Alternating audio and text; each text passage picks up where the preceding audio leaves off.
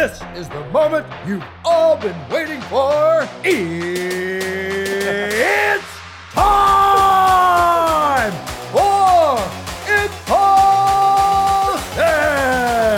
Hey, I think we should open the episode with that.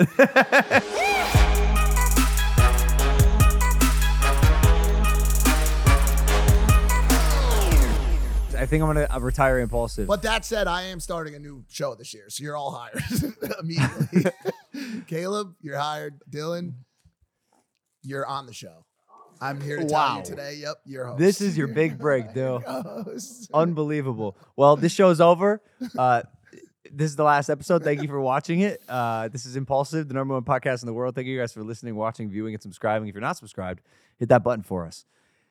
Yeah, man, I'm over it. I don't want to do this anymore. You go through peaks and valleys, you know. It's like nooks and crannies, like the English muffins. You're not, every day's not a good day. Well, it's not just me. Our co-host didn't even show up. Like, the interest is dying. Yeah. We can't even get the people we pay to show up, who own a percentage of the show, to show up. I mean, the interest is dying, but we just got a whole bunch of new brand deals. Oh, all right. Well, I love this show. This show's awesome. I could do this show for the rest of my life. Literally, probably will be. Holy shit. I'm joking, guys. We'll never leave, ever. We'll be entertaining you or making you pissed off. Or making you bleed. Or making you bleed every single week. What are you doing moving a chair, Bruce Buffer? Look at Bruce Buffer. Look at him. Caleb, look at him. Caleb, if you don't look at Bruce Buffer. Why are you moving the chair? So what? So what? George is flying in. Oh, he's here. George. No. He's on his way. Okay. He's coming to the podcast. He had a flight get rerouted. When it rains, even just a little bit in LA, everyone panics. Flights get rerouted, and no one knows what to do, and they start tweeting. You see any good tweets? No, I try to stay off Twitter. Yeah, not the best place, huh? In general, absolutely not. It really is it? I would say it might potentially be the most toxic platform. Yeah, no shit, it's dark. What is the deal? I thought like Elon was going to come save it. I'll tell you what the deal is. Yeah. When you give every fucking idiot on this planet a voice and they can collectively gather themselves together as a group of idiots, you have Twitter. I think you're missing the point. I think that happens on every platform. I think that happens on Instagram. No. TikTok. Where's the too. retweets on Instagram? Nah. Where's the retalks on TikTok? The difference is you could share on Instagram. Can't the difference is on Twitter. You can't re-reel. It's not the people that are the problem. It's the anime PFPs. They're not actual humans. Oh, they're anonymous. Yes, you know what they're I'm saying? Bots. Yeah, that's the issue. Nah. That place sucks. But shout out Elon. You're doing great. I don't know. All right. That's true either. Our guest today, I'm going to try to do this like him. Our guest today is the voice of the UFC and even a second-degree black belt himself. Put your back I can't into do it, it. bro. What is that? He's a second-degree black belt, having trained with none other than Chuck Norris and, of course, the brother of famous announcer Michael Buffer, but he didn't always know that. Here to tell us about that and more, it's time for Bruce Buffer! I tried. Welcome to the show, brother. Hey, everybody. Welcome to the show, Buffer. Yeah, normally we have a third right there. He'll be on his way here. He's just a little late. He'll be here. Flight problems. Yep. You should give him shit about it when he comes in. You should. Actually, you know what? Maybe don't give him shit about it when he comes in. Sometimes when our guests bully George, especially in this room, it's not received too well. This is the same room that George walked out of the Bobby Lee podcast. There's some trauma that's happened in this setting. Anyways, how are you, Bruce? I'm good. How are you? Happy New Year. Happy New Year. #1, yeah. Absolutely. You too, brother. Absolutely. 2023 is off to a shit start. But that's all right. How's it for you, huh? You feeling energized, ready to start the year? I'm energized. I was out Saturday in Phoenix announcing the Fiesta Bowl. Nice. And one of the greatest college football games I've ever seen in my life. I mean, they had 44 points scored in the fourth quarter, setting a record for college football. It was like 94 points total, almost 100 points in the game. And it was right down to the last minute. It was awesome. It was amazing. Oh, my goodness. So I got to go out on the field in the beginning, announce halftime. And, college football, I've done pro games. because I announce the Raider games. Yeah. There's definitely a difference in the tempo. No way. Yeah, Is it more exciting in college? It's really tremendously exciting in both. Okay. But that young blood comes out. You Yeah. can just feel it, just Yeah. the emotion and everything. It's pretty wild. You a fan of any college football team specifically? You know what? Not really anybody specific. I mean, I'm an old Philadelphia boy, so Penn State. I always like seeing USC, but it's like announcing fighters. I'm an equal opportunity announcer, so whoever does the best job, may the best team, the best man, best woman. Are you a Birds fan? Yes. Being from Philly, Big time. Me too. Believe it or not. Big time. So I'm Eagles from- forever. Yeah. Sorry, Raiders, but they know that already too. Eagles forever. They're playing great this year. I don't know what will happen between now and the time this goes out, but like they've been playing great. Jalen Hurts being out was a little problematic. What a name. Hurts and he's hurt. But, it's like his shoulder. I mean, they've lost 2 games. They got to get home field advantage to coming this Sunday. So do you put him in? Do you leave him out? No, he has to play. He's got to play. What's the backup dude's name? Mention or whatever? Yeah. He's just not. He's not it. Like we need Hurts. Well, there's the it factor, and Hurts has it. Like for Logan's sure. got it, Hurts got it. Oh, I don't even know if Logan really has I don't it. think so. His brother. That guy's good and undefeated.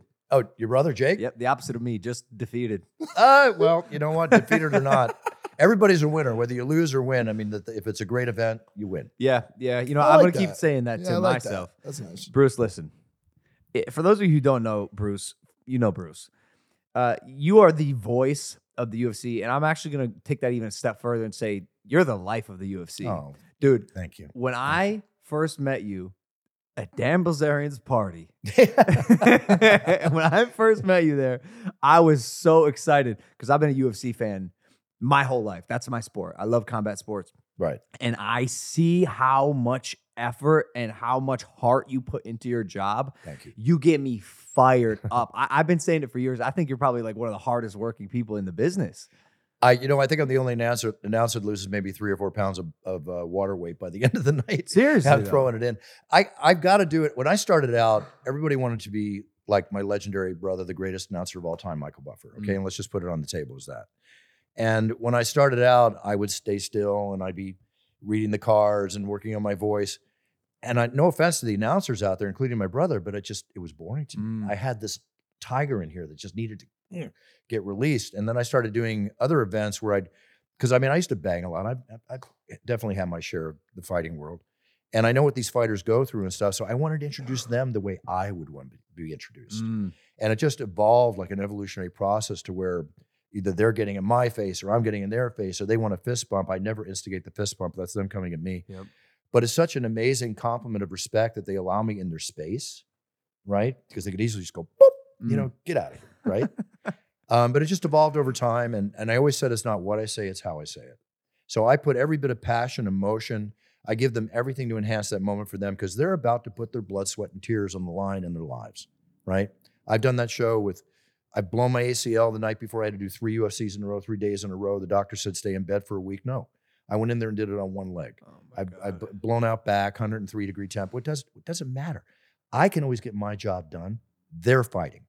Okay. There's a big difference. Like Dana White said, you'd have to shoot me to keep me out of the octagon. No way. Has anybody ever tried that before? They tried to keep me out. They haven't tried to shoot me yet because I shoot back, so it's okay. You are fiery. You're fiery, dude. That's what I love about you. And when I met you, I was so excited, and I'm proud to say then after having some dinners with you, we exchanged numbers and stuff. You are just as cool, if not much fucking cooler as I thought you'd be in my head. Wow. You're one of those people that when people meet you, they're blessed with more than their image that they had of you. Wow, Logan. You make that door a little wider, my head's going to be a little big out here. No, you're dope. I mean, the story about your brother, I want to get into it a little bit. I know you told it 1,000 times, but thank you very much for your words. It means a lot to me. I mean, I met you. I knew about you before. I just have to interrupt for a second. And you're a gentleman. You're cool. We get along. I can call ourselves friends. And that's, I love it. We text each other once in a while. I'm in your corner all the time. I love everything that you do, and I think you do it incredibly well. Thank you, man. I'm just. Should I leave? Do you guys want to No, go to like a back room or something like that? What's good? Well, dude? we've had a little bit of a relationship over the I know. years. I'm just kidding. And I've had dinner with you guys. You guys have a ton of fun together. It's awesome to see. I mean, you guys are in a similar space. Both have love for the fight game, and there's a lot of overlap there. There's the passion shows. I mean, we both wear it on our sleeve for what we do. For sure. I mean, I'll be the first one to cash the paycheck at the bank on a Monday morning, but I'm not always about the paycheck. Right. I mean, I was when we had to be, you know? But it's about what I'm doing. It's the experience. I can tell you so many different experiences I've had in and out of the octagon over the 28 years I've been doing this, which will be 27 years in February. That would actually be awesome if you could. Is there one that sticks out to you more than any other moment? If you look at your entire reign of announcing in that octagon, like one that really sticks out to you, a moment that you felt in your heart was like the moment for you? Probably when I blew my ACL in front of 55,000 people in Toronto. He can relate. He can relate to that. Yeah, that kind of like was an experience. I didn't fall, like, you know, God bless the football players, but at least it didn't fall. I still stayed up. But no, you know what? All kidding aside, it's like asking me what the greatest fight is. Who's the greatest fighter? It's impossible. Superlatives. I can only give you examples of great fights and great fighters. Yeah. The moment I think I've seen the greatest fight, 2 months later, I'm seeing the greatest fight. Yeah. You know, and that's the beauty of our job. I mean, we as participants are in an experience where we get excited because I'm a fan first and an announcer second. Period. I think you have to be. For You what have you to do. be. You have to be. But I've had so many other experiences in so many different sports. You know, whether it's watching Michael Jordan sick as a dog before the flu game, scoring 6 points, having my brother announce it as his manager. I'm Michael's manager. Going out and watching him come out in the second half and scoring over 40 points and winning the NBA championship and being on the court with them as they're celebrating and it's all coming down. And, you know, these are moments you just can't forget. You know, it's unbelievable. Did a lot of them ever like bleed into each other to a point where like at some point in your life where you had to stop for a second and pause and just like really recollect and take in the fact that you just witnessed 20 plus years of carnage and awesomeness? That's one of the reasons why I wrote my book almost 10 years ago, because as you go on, and you'll find this out too, being as young as you are, I'm 65, you know, I've been around a long time, and I wrote the book to remember what I've forgotten, you know, and that's what was so much fun about putting my heart on the table and writing my book, my biography or autobiography, whatever you want to call it. It's time because it allowed me to relive those moments, you know. I think that's so important. I'm so glad you did that because kind of reiterating what he said, there has to be a point where you're just numb to seeing the most epic moments in sports history back to back to back to back to back. And in a way, there's two of you. You have, your brother, Michael. So you guys get to feed off each other. I know that feeling. I have a brother of my own, and you guys get to feed off each other and amplify each other. And so, like, documenting that has been amazing. If I could read, I'd read your book, Bruce. Is there an audiobook? No, and he's trying to. Don't you think I would have an audiobook? Listen, yeah, it's like, what's that all about? You need to do your own audiobook. So I wrote a book. I did the audio for it as well. It will take you 20 hours plus in the studio to do it, but it'll be a full new boost of sales, and it will mean a lot to you. Got a connection to make it happen? Absolutely. I'm giving you the job and the commission. Got you, bro. Go ahead. Go Got you. Easy. We are proud to announce Raycon is back as a partner on this show. This is the time of the year everyone's talking about making big changes, which is all well and good, but most of the time pretty unrealistic. Mike already broke his 75 hard. Dang. But sometimes the smallest changes can make the biggest impact. In the same way, you don't have to break the bank to make a big deal purchase like the Raycons here.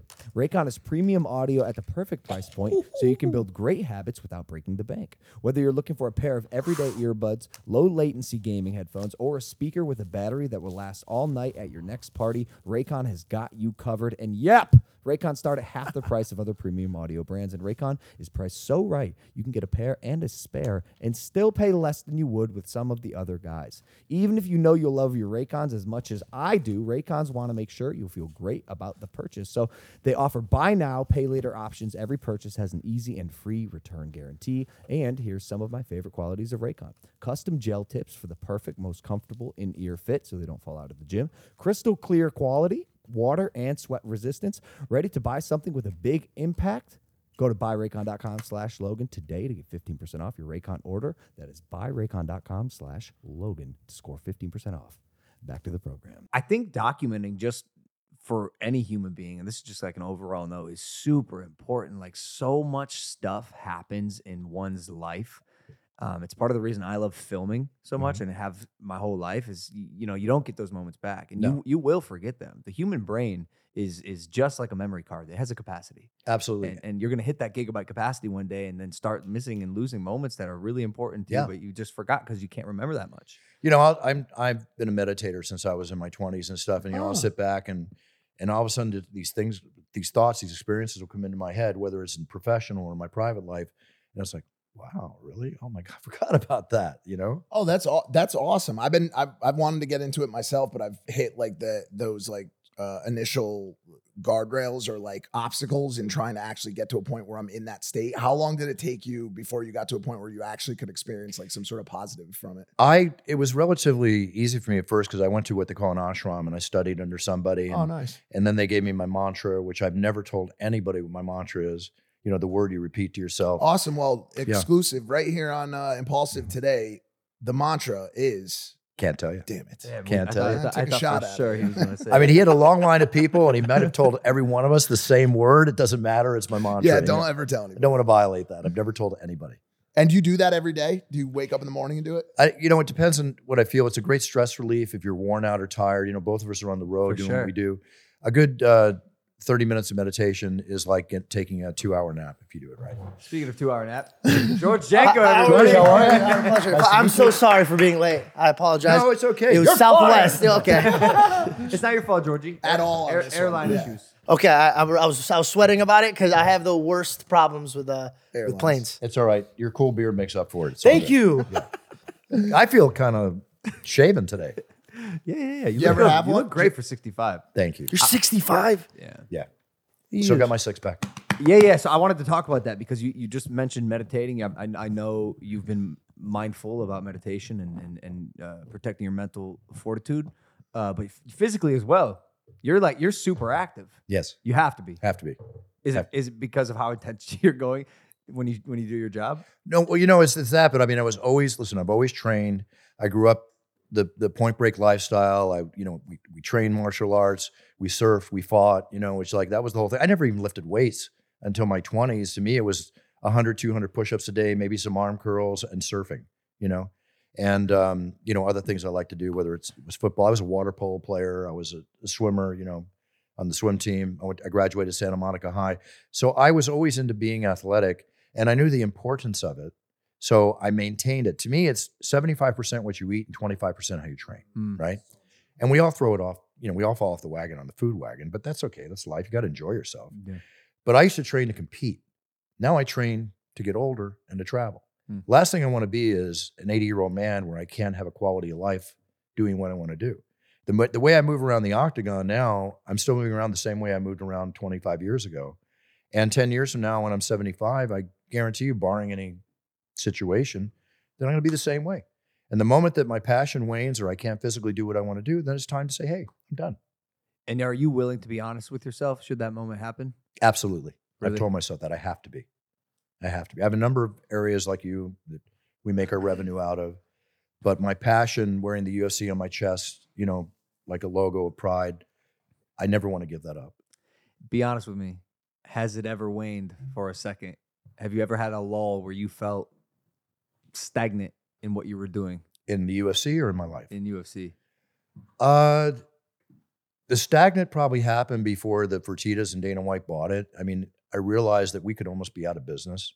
We went from having packed houses of 5,000, 10,000 or more people, being the top 10 fastest growing pay-per-view on DirecTV and everything, to Senator McCain calling us human cockfighting and all, and we were taken off the air and kept alive by DirecTV and kept alive, thank God, by the internet and the fans on the internet. And then I remember doing an event in Louisiana, and there was only 1,500 people in the audience, and Kevin Randleman was the main event. If you remember Kevin Randleman, who died a number of years ago, great wrestler. And so he was coming out, and he slipped on a pole in the back and fell and knocked himself out, right? So we couldn't have a main event. So I'm getting ready to go, and they go, Buff, you got to tell him there's no main event. Why? Yeah. Kevin Randleman's knocked out. He can't come out. Tell him. Told him it's like bottle and can flying time. I realized we're at the lowest point ever. And it just seemed bleak. I thought, I was always into it, always ready to do it, but I think the machine was about to fall, right? Then I get a call from the owner, Robert Meyerowitz at the time, and he says, Bruce, I've got some good news and some bad news. And he said, well, the bad news is I sold the UFC. The good news is I sold it to Dana White and the Fertitta brothers, and they want to keep you and Big John McCarthy. And I said, I'm really sad to see you go, but.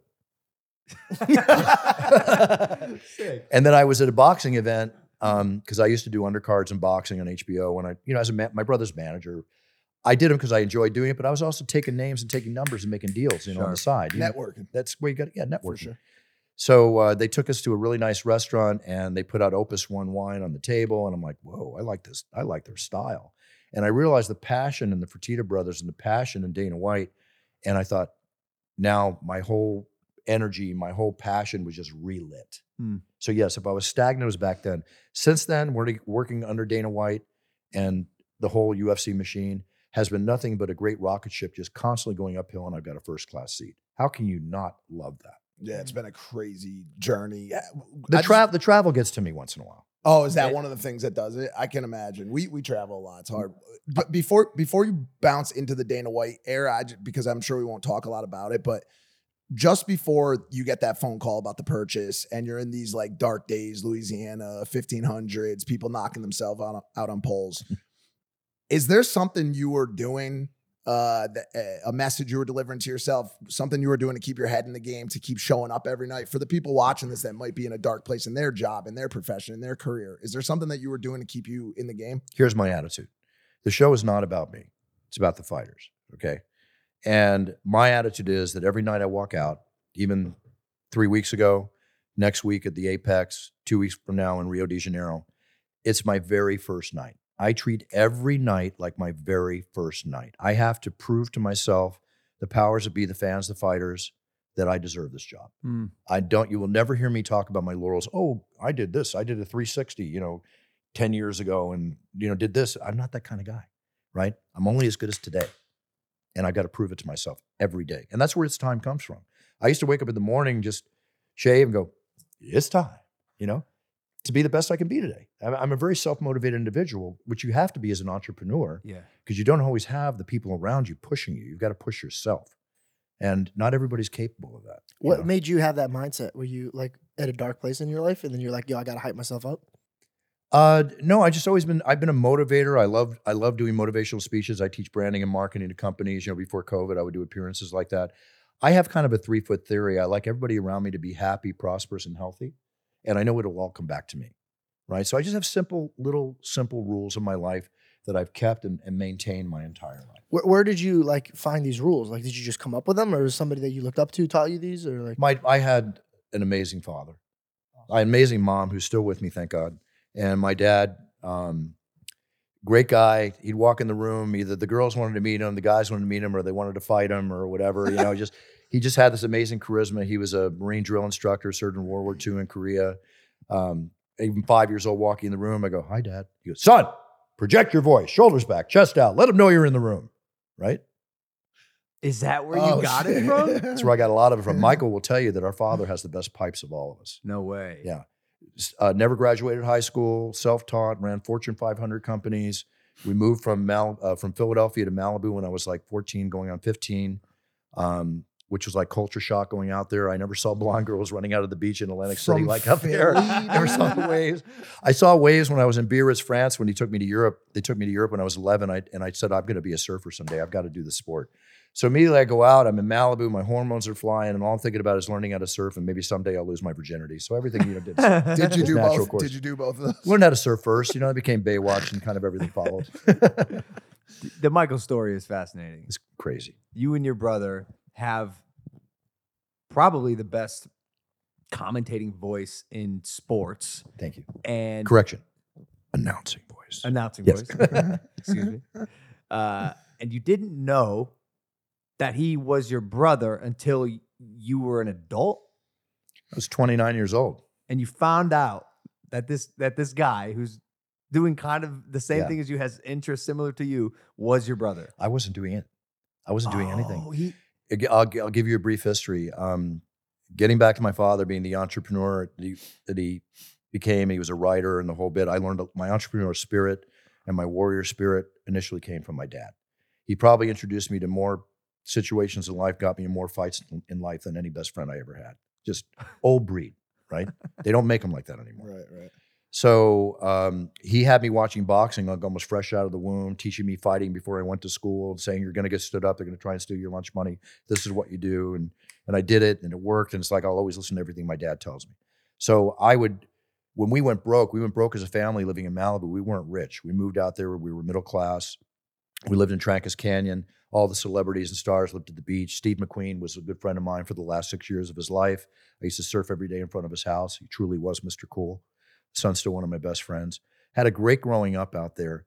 But when we went broke, when he quit the Fortune 500 job, making the good money to do what he loved, which is passion. He taught me how you got to roll the dice, and sometimes you got to say, what the you know what, and go for it. So he had his first book published within a year, right? And we would go, he was a big collector of militaria, which I'm a big collector of sports memorabilia, movie memorabilia, and antique weapons and artifacts. Sick. Oh, shit. So yeah, you got to come on my house. Now you're talking my language. Yeah, okay, then we got it. I know your language because I'm a big card collector. Love collecting. Yeah, I hope we get into a little bit of that on the show. Yeah.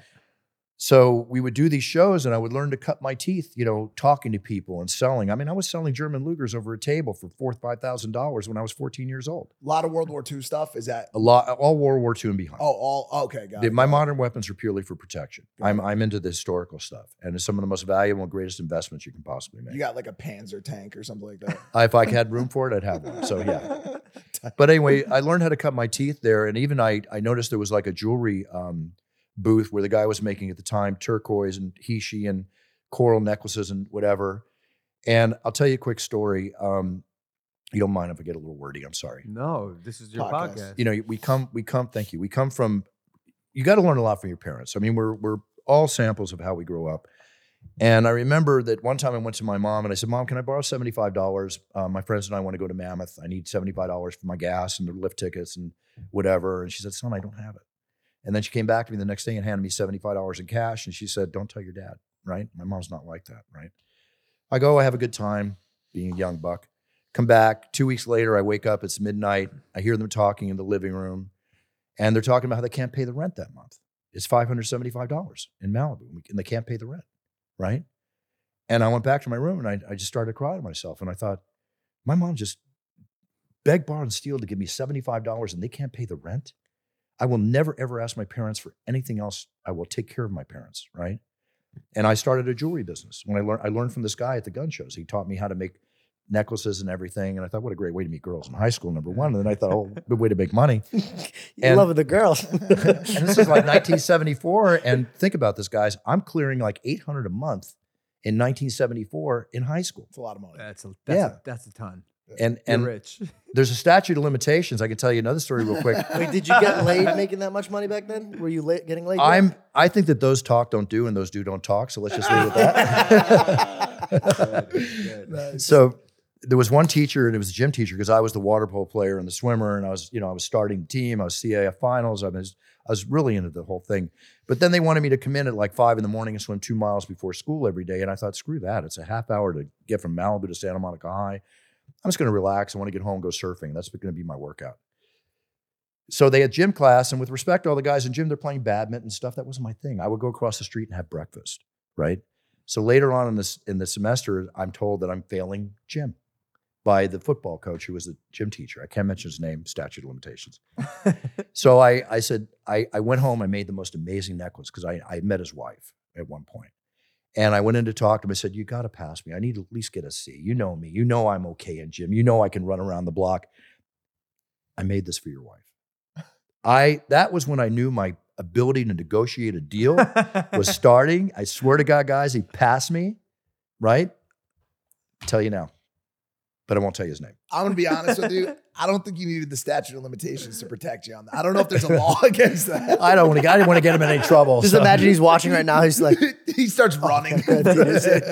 So with that and all that, then I just learned how to do business. And when I graduated college, when I went into college after high school, I saw a card on the job board. It said earned $250 to $450 a week selling over the telephone, right? And I think all of us have had some experience in telemarketing when we were kids, right? So I went in, it was office supplies, paper and toner. I got the job, had to be there at 5 a.m, work away. I became the top salesman within 2 weeks, making great money. I saw the sales manager with his feet on the desk, making a couple thousand a week, again, back in 1976, 75. And it's like, think about that kind of money back then. And I thought, I want his job. I had his job within 2 months. Huh. And then at 19, I left to start my own company because I thought, they're driving up in their Porsches and their Ferraris, but I'm the one making all the sales. This is easy, right? So I opened up my own company. 70% of the sales force left with me because I was such a closer and a motivator making the money.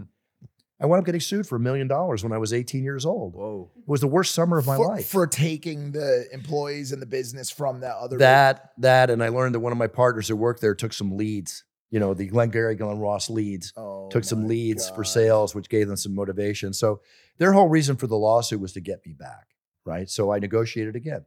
I closed my company. I went back to work, had them pay me more money, had them make me a partner in the company. All the salespeople came back. So it all worked out. Sure. Nice. I was the wolf of LA, but I didn't hurt people or steal from people. I was just very, telemarketing was a thing. And I owned a number of telemarketing companies, import-export businesses, security company, if you go down to Santa Monica on Main Street, I probably at that time, some 35 years ago, put every alarm system, camera system in every one of the establishments along Main Street. You've been hustling. Yeah, I've been an entrepreneur my whole life. Yeah. I didn't graduate college. I went to college and then I'm making the money in telemarketing, and I thought, okay, I'm a year in.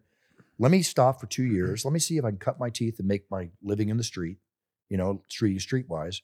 And college is great. I'm not telling anybody not to go to college, but it just worked for me. And here's the trail of adventure until I met my brother when I was 29, and then the fork in the road happened. And then I truly found what I wanted to do. Yeah. So what happened? Because it sounds like you had made a pretty good life for yourself. You were successful. Yeah, I had a beach house on the Marina Peninsula. I was living the life of Charlie Sheen and 2.5 Men minus the alcoholism, and I was having a great time. And then you meet Michael Buffer, who you found out was your brother. We're watching TV. Mike Tyson brought boxing back as the water cooler conversation on a Monday, the way the UFC is today, and the 1 to 5 amazing boxing events that happen a year. I love boxing. I don't compare the two as apples and oranges, as tennis and badminton. It's respect both, as I respect professional wrestling. So watching, and out comes this debonair, handsome guy. Nobody looked like Michael Buffer back then. The guy's great looking, dressed like James Bond, doing his thing, and I'm like, wow, what a job. And then they put his name on the screen. And back when I was in telemarketing, I saw every phone book in the country. And as a habit, you look in the white pages to see the last name Buffer. I never saw my last name in any phone book in the United States, right? Michael Buffer. What's up, right? So now, without saying to my dad or anything, I started calling Bob Arum's offices, Don King's offices, and trying to find out where he grew up and who is this guy. And it turned out he grew up in New Jersey, like very close near where I grew up in Philadelphia, and on and on and on. And people started stopping me in the street as he got more popular as the boxers. As he is today. And they say, is that your brother? The guy, Michael Buffer, goes, let's get ready to rumble. I go, no, my brother's Brian. My brother's my older brother, 2 years older. And, but it kept happening and happening. So then my dad and I are driving up north to San Francisco, and I'm telling him what's going on. And I said, Dad, do you have any idea who this guy is? And this is what I got. I think that's your brother. No way. He goes, son, I never told you, I've been married to your mom, for 35 years, whatever it was at the time. And, but I never told you, your mom never told you, but when World War II, when I went over to do my part, overseas as a Marine when I was 20, I was married briefly for 9 months. And when I came back, a son was born and a divorce ensued. And the last time I saw him was when he was 2.5. Oh my God. And just one of those things, send off a check to the P.O. box, whatever. Michael was raised by foster parents. His mother passed away when he was young, like 6. He was raised by foster parents. And in his words, quote, had a beautiful Leave It to Beaver lifestyle, had a great upbringing, the whole bit. So then I had, there was a casino, the Reseda Country Club in the Valley here, where they filmed that first scene in Boogie Nights, that great long camera shot. So they used to have a lot of great boxing there. Boxing events. The Goosen brothers used to put on shows there all the time. And he was there, and it's a small arena. So my brother Brian and I were telling Dad, why don't you call? Leave a message, right? He did. Michael called back. They got together for lunch. His son. No way. Then we come together 2 weeks later. We meet La Trattoria. I'll never forget it. Barrington and Wilshire. Little Italian place on the second floor. And I'm waiting for Michael to walk in. And I'm a fan. I'm a fan of this guy. Yeah. And here comes in my half-brother, who I'm a fan of, and I can't even tell you the feeling, what happened, but we all got along great. It was amazing. And then I used to travel for my businesses or whatever the case might be. And I would stop off in Vegas and go to the fights, and Huey and I would have dinner afterwards, partied up a bit, two young buffers having fun in Sin City. And I remember one night, I know the exact date. It was November 2nd or 16th, 1992. And it was Riddick Bowe and Evander Holyfield's first fight. Okay. Now we're at Thomas and Mack, and I watch everybody going crazy as he does the Rumble, Jack Nicholson, Hulk Hogan losing their cookies, the whole bit. I'm like, wow, something's here. This is really big. He hadn't even met a hat or a t-shirt, right? So instead of going and partying and playing blackjack and all the stuff we love to do in Vegas, I went back to my room, and it was like my hand wouldn't stop.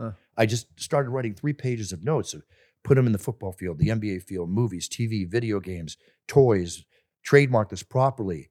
And then I read an article where Pat Riley trademarked the term three-peat when the Lakers repeated, and how he made like $1.5 million off merchandise. And I thought, okay. So I met with trademark attorneys, and Michael I've been trying to get him to trademark, and he did trademark it, but it wasn't, you got to trademark in different classes and make it right. It wasn't solid. It could have been stolen from him or other things because it wasn't protected fully. So I met with Michael, and I said, look, in so many words, said basically, Michael, I owned 2 companies at the time, making the great money, living the 2.5 men lifestyle like I was kidding about earlier. And it was incredible money. I was making incredible money. I was burned out.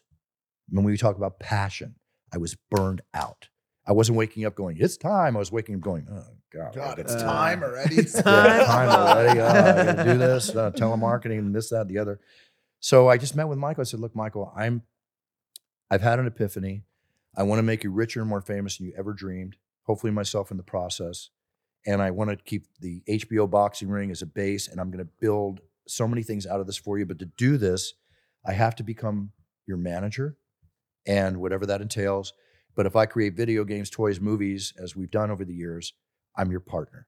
Okay, can you pause for 1 second? How long had you known him for at this point? I say we're probably 3 years in. Oh, okay, 3 years. Yeah. 3 weeks. But still, 3 years is long but short in terms of like a new brotherhood, right? So Yeah. So what was his like reaction like? Because you're his like new, always but new kind of brother, like who all of a sudden is pitching him. And by the way, you're also like a great telemarketer. So like, what is his reaction to this? Like, I can sell an air conditioner to an Eskimo. Okay, let's just be real. But we knew each other enough in that 3-4 year period and respected each other. He respected my business acumen. you. Yeah. Well, listen, everything I say is honest. You play poker against me, I'm going to lie through my teeth. I want every one of your chips. I want to talk about that later. I'm a big poker player. Yeah, we know. So, with that being said, he knew that he knew my character. He knew who I am. Sure. He realized the beauty of our family, the family unit we are. And Michael likes to make money. And of course he wanted to make money, but he never hired an agent. He did everything himself. And that's micromanaging. You do things yourself, you can only go so far. It's like the old story. I'd rather have 1% of 100 people's efforts than 100% of my own. So that's what I just, showed him about. And basically, without signing a piece of paper, we each put in $5,000. We started the Buffer partnership. We never put another dime in the bank account since then. And I went out and I would go to trade shows, toy shows in New York, whatever, on my own ticket. At that time, it cost me $15 to go to Kinko's to make the big promo kits that I had. And walking up, I'm Bruce Buffer, Michael Buffer, let's get ready to rumble. You should put it on this and put it on that. Maybe make this, maybe make that. Within a year, I had the first 2 products. I had a talking keychain and a talking mug. So when you drink it, it's got a football player or a boxer. Like, let's get ready. Right? It's going out. If I say it, will I get sued by no, you guys? No, well, especially if I'm in the room. And when I leave, I'll see you next week. So, no, you're cool. You're cool. I know the stories about me. I'm the sheriff. I'm the man behind the rumble, man behind the rumble, and the sheriff of the rumble. But come on, Logan, you know yourself. Impulsive. That's you. That's nobody else, right? Let's get ready. Rumble's Michael. When you trademark something, you got to protect it. Otherwise, the government can take it away from you. I even Don Imus one time was constantly playing Michael's voice from the Jock Jam, which really put Michael over the top because they were playing all the arenas. But what if I didn't do this, I don't know if those 5 words of air would have lasted. It could have been an Andy Warhol 15 minutes, like show me the money, show me where's the beef, all that kind of stuff. Because when you think about it, Michael's career is still huge. And it's probably the most popular phrase in the world. And I'm happy to say its time's getting up there too. Yeah. But why is that? It's because of careful marketing. So when Jock Jams put out their CD that all the arenas would play all the big songs from, dun, dun, dun, dun, dun, all that stuff. everything was BMI and ASCAP registered. I didn't do that. I made it a copyright and a trademark. So that way, if somebody took it and played it in the arenas of the Raider games or the Ravens or the Cowboys or whatever, and I would hear about it, I would call them up and say, hey, you can't do that. Right? You have to license it from us. I'm not looking to sue you. Here's the fee. You can use it for the season. And I started making deals before I ever even had an attorney. You know, that had to be one of the first of its kind. Like, had you heard of a saying being trademarked? Only three-peat. Remember I mentioned earlier? Yeah, and I that's never what heard of inspired it. you to. Well, it fueled my fire further when I realized that, because my initial reaction was to trademark it. But I'm proud to say that we're actually studied in trademark law in colleges as a case law, case study. All the lawsuits and everything we've been involved in. I'm not the kind of guy where you hit me in the rear of my car and I get like, oh, my neck, and I want to get some money. That's not it. Yeah. It's business. For sure. One time there was a movie called Rumble in the Bronx with Jackie Chan. Classic, yeah. Before it came out, I'm, eating my Cheerios or whatever, open up the LA Times, and it's like 5 pages. Get ready to rumble, Ooh. Jackie Chan. And I'm like, whoa, where does that come from? So this was the first legal case we had. We went to court against New Line Cinema, and we were out of pocket over 6 figures within 2 months. You know how fast that can go. And it gets kind of scary, right? We won the case. We came out on top. And then I met a great attorney who handled that for us, and he became my contingency attorney. Yeah. And we started protecting it. And the Don Imus story, if I may tell you this real quick, he would play it all the time, and I went into the cleaner, and I sent him a letter explaining it was a trademark. I'm a fan of your show, trademark. Please do not say that, but if you want to, call me for permission. I come back from doing a UFC. I go into my cleaners. I go, oh, you were on the Don Imus show today. I go, Don Imus show? I haven't been on Don Imus. No, he's talking about you. And they told me, basically what he said is, I got this stupid letter from this idiot, named Bruce Buffer. He says, I can't do this. No. And he just goes like this and plays it. Okay. Now, this is called the big ball move. So I sent him through my attorney a copy of the lawsuit that I would file if he played it again, right? Michael calls me a few days later from New York. It's 6 a.m. New York, 9 o'clock my time. And the USA Today has a story how we're being sued by Infinity Broadcasting to free up the trademark, which owned the Don Imus show, right? Now, we've got pockets this deep. They've got pockets this deep. For sure. You can be ruined in a lawsuit. Sure. And I'm thinking, what do I do? I mean, it's David and Goliath time. What do I do? I sent my attorney and our attorney in that afternoon to file a lawsuit against him. I threw the dice, and we came out on top. Nice. Oh, shit. Nice. You guys are bulletproof, it sounds like. You know what? I fight. Yeah. You point, I shoot. I fight. When you originally went to trademark that or copyright it, how did that saying start? And is it let's get ready to rumble and only that, or is there iterations of it? I know this is gonna get very tactical. We don't have to get into all this, but my only curiosity was, did HBO or did anyone else that was a vehicle or propellant of that becoming such a mainstream slogan want a piece? Did they ever come after it? In 2 answers to your question, first off, Michael in his own words would tell you that he created it. And where it came from is, Muhammad would come out, Muhammad Ali go, ooh, I'm pretty, I'm ready to rumble, blah, blah, blah, blah. And then Michael put it together. He would say man your battle stations, do this. Because when you're out there introducing, it's like, well, the commission's this, and the referee is this, and this, and this, and this, and the crowd's just going, right? And you got to bring him, with all respect, you got to bring him back in. Sure. Yeah. So he created Let's Get Ready to Rumble to bring him back in to create the crescendo. Definitely worked. And it worked. So that was him. And then with the trademarking and all, people have tried that. But no, every deal I signed, every license deal, every TV show, every movie, it's all us. Michael owns it in our partnership. We market it together, and you just have to protect it. It's like there's Let's Get Ready to Crumble. We just did this whole thing for crumble cookies. I don't know if you ever had those. Nice. They're unbelievable. So that's Let's Get Ready to Crumble. Other time, Kraft Cheese did a cheese commercial. It was Get Ready to Crumble. He stood in front of the old Hacienda Hotel on New Year's Eve when Sinbad announced it. And then he goes, let's get ready to rumble, right? And it imploded behind him. Sick. Or crumbled. And then it imploded behind him. So there's paraphrasers. Get ready to rumble. Ready to rumble. Yeah, I was gonna ask you, would you ever consider bringing on like an underling for you? Because I know a dating app that might be interested in Let's Get Ready to Bumble. I know a bunch of alcohol brands. Let's Get Ready to Stumble. I do these deals all the time. Damn it. I was just okay. No, but understand. Since you're talking to me about making deals, Yes. You know, you butter my bread, I butter your palm. Okay, so if it's I all bring good. you the Wow, deal, It's a business deal. It's a business deal. Not only does he like to make business deals, but he likes buttering his bread. That too. Like, I mean, even like a little gymnastic gym. Let's get ready to tumble. I do it all the time. I do. A football player that can't hold the ball. Let's get ready to fumble. Like I could do We've this. done. Let's get ready to fumble. Michael was on Saturday Night Live in a bit one time. And he's at the table. It was called The Buffer Family. It's a really funny bit. And his son goes and says, Dad, I'm playing football. And he goes, let's get ready to fumble. Like that.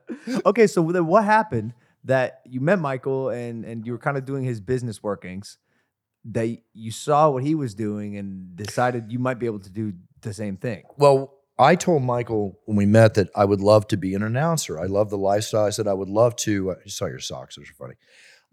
I would love to announce. And actually, one time we went to Kellogg, Michigan to do a kickboxing fight, and we agreed I would not do boxing because there was no money, and Michael at the time was the only one making a full-time living. You know, Jimmy Lennon, who's a great announcer himself, you know, doing his job, making his money. That you don't make a lot of money as an announcer. Right? You gotta. It doesn't pay a lot back then, and you know, we've created that avenue for us. But just like in avenues you're in, not everybody makes a lot of money, right?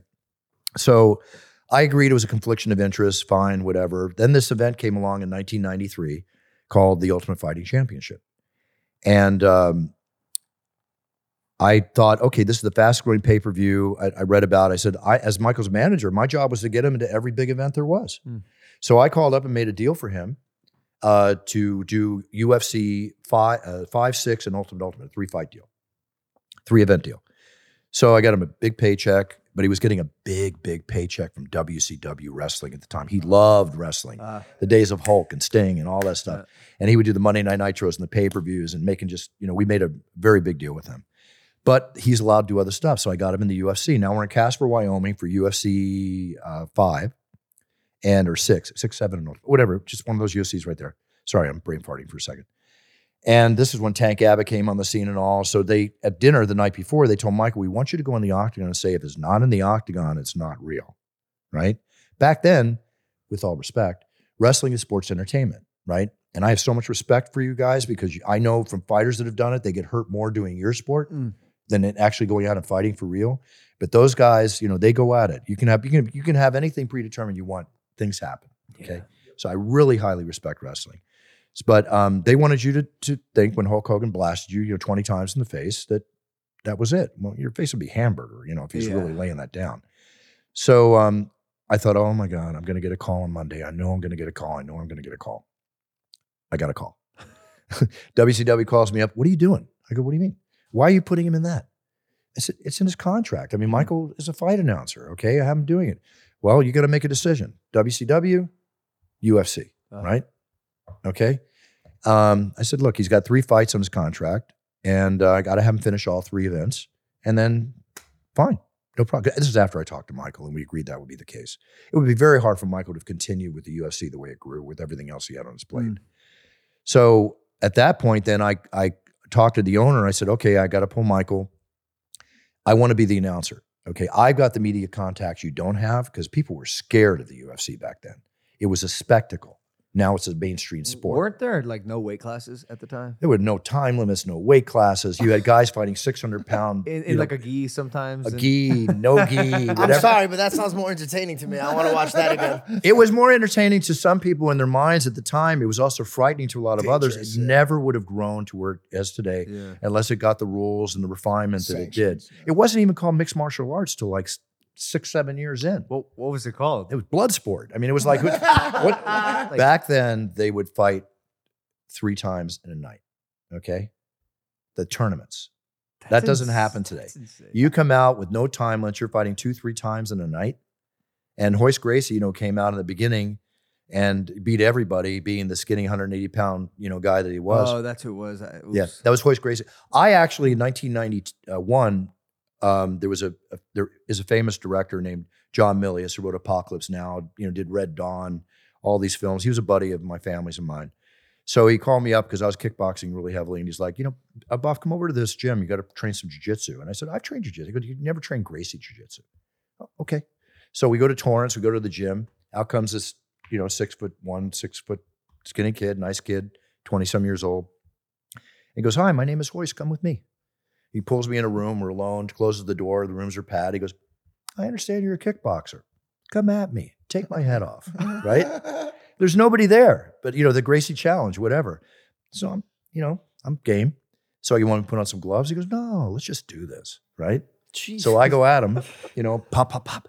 And I swear to God, guys, and I'm not ashamed of this, 45 seconds later, give or take 5, right? I'm on my back. He's got me in a side choke. He's choking me out, and he's going tap, tap, tap.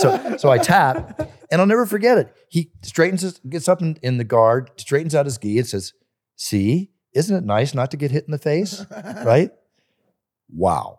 I mean, every street fight I've been in has always gone to the ground, but I know how to bite. I know what it takes, okay? So this is different. And then when I saw him come out at UFC 1 with his hands on the back of one of his family members, I looked at my family and friends watching and go, see this little skinny kid? Yeah. He's going to beat everybody. And we all know he did, right? And then it was like jiu-jitsu was the art. That was the sport that was winning. Yeah. The best space for mixed martial arts, I think most people, professional fighters agree with me, is wrestling, okay? But sooner or later, people come out, you got the Taekwondo expert, this expert, that expert, but it became mixed martial arts, and people began to learn jiu-jitsu, began to learn everything. And now these fighters, with all respect, men and women, they're supermen and superwomen. They can have an answer for everything. They have to. The boxers that go in, a championship boxer going in the octagon, will lose 99.9% of the time. It's a death wish. The UFC fighter going in the boxing ring is going to lose 99.9% of the time, right? As we've found out. And of course, there's always, I can name UFC fighters that are really good boxers, but as a rule, I come from the school of straight down the pipe, short punches, power, the whole bit, body, the whole bit, not the looping. It's hard when you're a ground fighter. I think it's easier to teach a striker how to ground fight than to teach a ground fighter how to strike. You think so? Really? It depends on the individual. Yeah. But I've noticed that because they loop. You got to really get the proper training.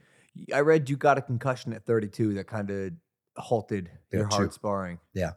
Well, because I wanted to have one professional fight just to say I had it. Yeah. I was making plenty of money. It wasn't about that.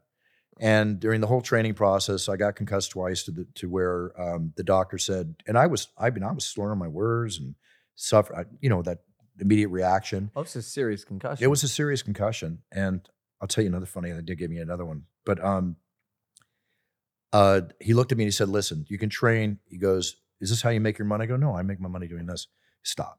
He goes, you're going to be this way. You're going to be in your 40s. You're going to have problems. Stop. Right. So I stopped. As much as I love to spar. I mean, I still spar today, just whatever. But I got a family to take care of. Oh. Wait, so I want to go back to this moment that you decide that you're going to just be an all of a sudden replace your brother. I forgot about that. Yeah, and because it to me it's just so funny because I go back to the moment where your dad taught you announce your presence, say it with your chest, son. And I wonder if that was the last thing he said to your brother when he was leaving him in or after No, that's a little dark, bro. It's a little. Don't forget, no matter what happens. It's a little deeper than that, but it really came down to this. In a short version of the story, I saw this as an opportunity. Right. This is my world. Martial arts is my world. Okay. Boxing is my world. Together, it's my world personified. So I would say you need a buffer in the octagon. I need to grow with you as the announcer to perfect my art. And as well, I will do everything I can outside of being an announcer to help you build this brand and grow this brand. Because I obviously knew how to build a brand. Yep. I just got done building one before that, in the process thereof. So I didn't want a dime. I didn't want anything. I helped him get on Jimmy Kimmel and, National Enquirer TV show and Jay Leno and all this kind of stuff. And I would even call up ESPN saying, you guys should carry this. You know what they told me back then? They didn't like the name. They were scared of the name. Now they just paid what, 1.52 billion or whatever they paid. And the UFC is with them. But it fell on deaf ears. So I got a videotape sent to me by a guy named Scott the Pitbull Ferrazzo. 6'1", hands down to his ankles, 340 pounds, a perfect guy for the UFC back then. I sent it off to Robert. He hired him for a fight in Bayamon, Puerto Rico, February 16th, 1996. As his manager for getting the job, I got to fly down with him. So I put my tuxedo in the suitcase. And when I got there, I said, Robert, at the night before, he always had these dinner parties the night before. I said, Robert, I'm coming down. I've got my tuxedo. Let me announce the prelims. Let me show you what I got. Give me a shot, right? Gave me a shot. And I announced 3 fights. Go home. I watch it now. I go, no. It's just not me.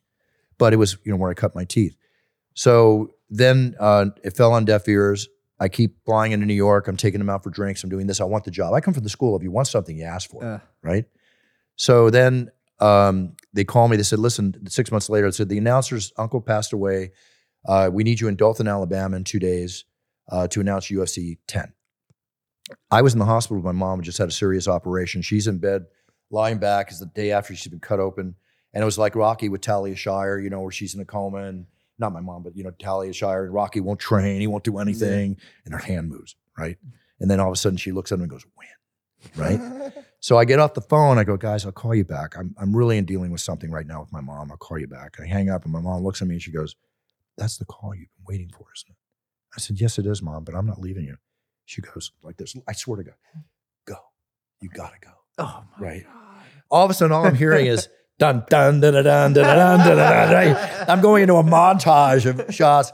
I get down there, I do the job, I announce the whole show. I think I do a good job. I get back, it's like, hey, I'm ready. Come on, let's do this. They hire somebody else. Oh, man. Did you tell them about your mom? Another And the fucking this? I know. You know what? They looked at you and they will go, fuck you.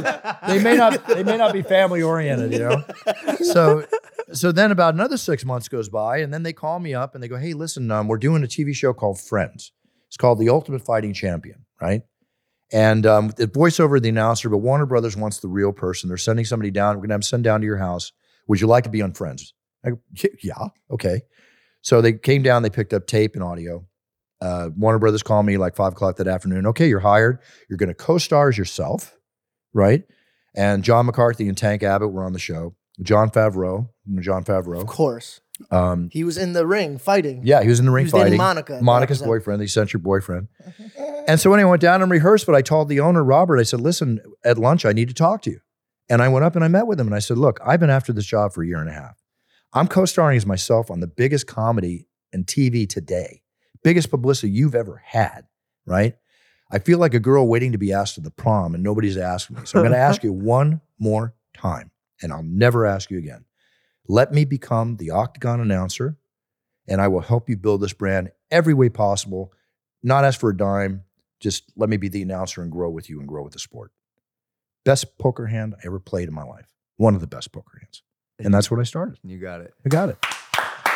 So good. Big moment in history. Right Big there. moment. good. Big moment for me, that's Damn. for sure. So you like I can't believe Yeah, you worked with John Favreau on Friends. Yeah. Dude, that's insane how you went from, dude, I mean, did the fact that you saw your brother, you're like, I could do this. I could do this better than you. Well, it's never a competition because, everybody wanted to be my brother. I did not want to be Frank Sinatra Jr. That's the last thing I wanted, with all respect to Frank Sinatra Jr. I told myself I would spend 2 years or so, and if I can't build my own identity, be recognized as Bruce Buffer for the way I do it, I would quit. And I would. I'm telling you guys, that's how I am. Things started to grow. I never even said it's time till about 7 years in. I was going to say, it's impressive that you were able to make a brand of your own Thank you. under, at the time, I'm sure what felt like the giant shadow of one of the greatest announcers ever. So coming up with your own unique voice and, pun intended, finding your voice was impressive. Yeah. How did you come up with It's Time? Because your brother had this incredible saying, you're doing the same thing, you Right. want to make a name for yourself, and then now the pressure's on you. And I know how hard it is to reverse engineer something spectacular. Yeah. It a lot of the times things kind of fall into place, and like the miracle happens of the brand, and Let's Get Ready to Rumble happened to be this thing that everyone resonated with, but now you have the pressure of coming up with your own saying. You created It's Time. How? Well, I took pride in the fact that I wasn't phrase driven. I didn't want to come out and think, Michael Buffer, Let's Get Ready to Rumble, the greatest phrase spoken at the time by anybody. And I I wanted to put it on the tip of everybody's tongue in American culture as his manager and partner, which was my job.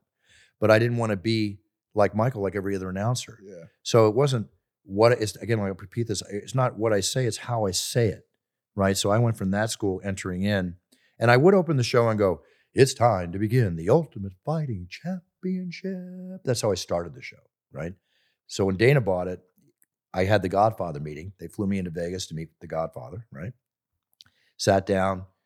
He said, I want you to stop saying that at the beginning and try to grab the energy you had when you announced Tito Ortiz and Evan Tanner in Atlantic City, because that, along with your brother announcing Riddick Bowe and Holyfield, strangely enough, the fight that gave me the epiphany, are the two greatest announcements I've ever heard from an announcer. So I would like you to maintain that energy and as best you can. And I stopped saying it's time, but then I noticed in the main event, the audience and fans have been here for 5 hours or so waiting for the main event. The fighters have trained for 8 to 10 weeks to be in the main event. This is truly the moment we've all been waiting for. It's time, right? So that's why I started doing that. And I wanted to bring people back into the fight, like the scenario I told you earlier, when you're announcing the commission is this, and this is this, and the audience goes down. You got to bring them back, right? And I saw this as my hook. I finally realized this is the mark I wanted to do. So I did it, and it's different when I started versus how I do it today. I mean, I used to get 3-4 feet of air. I mean, I would jump, like crazy.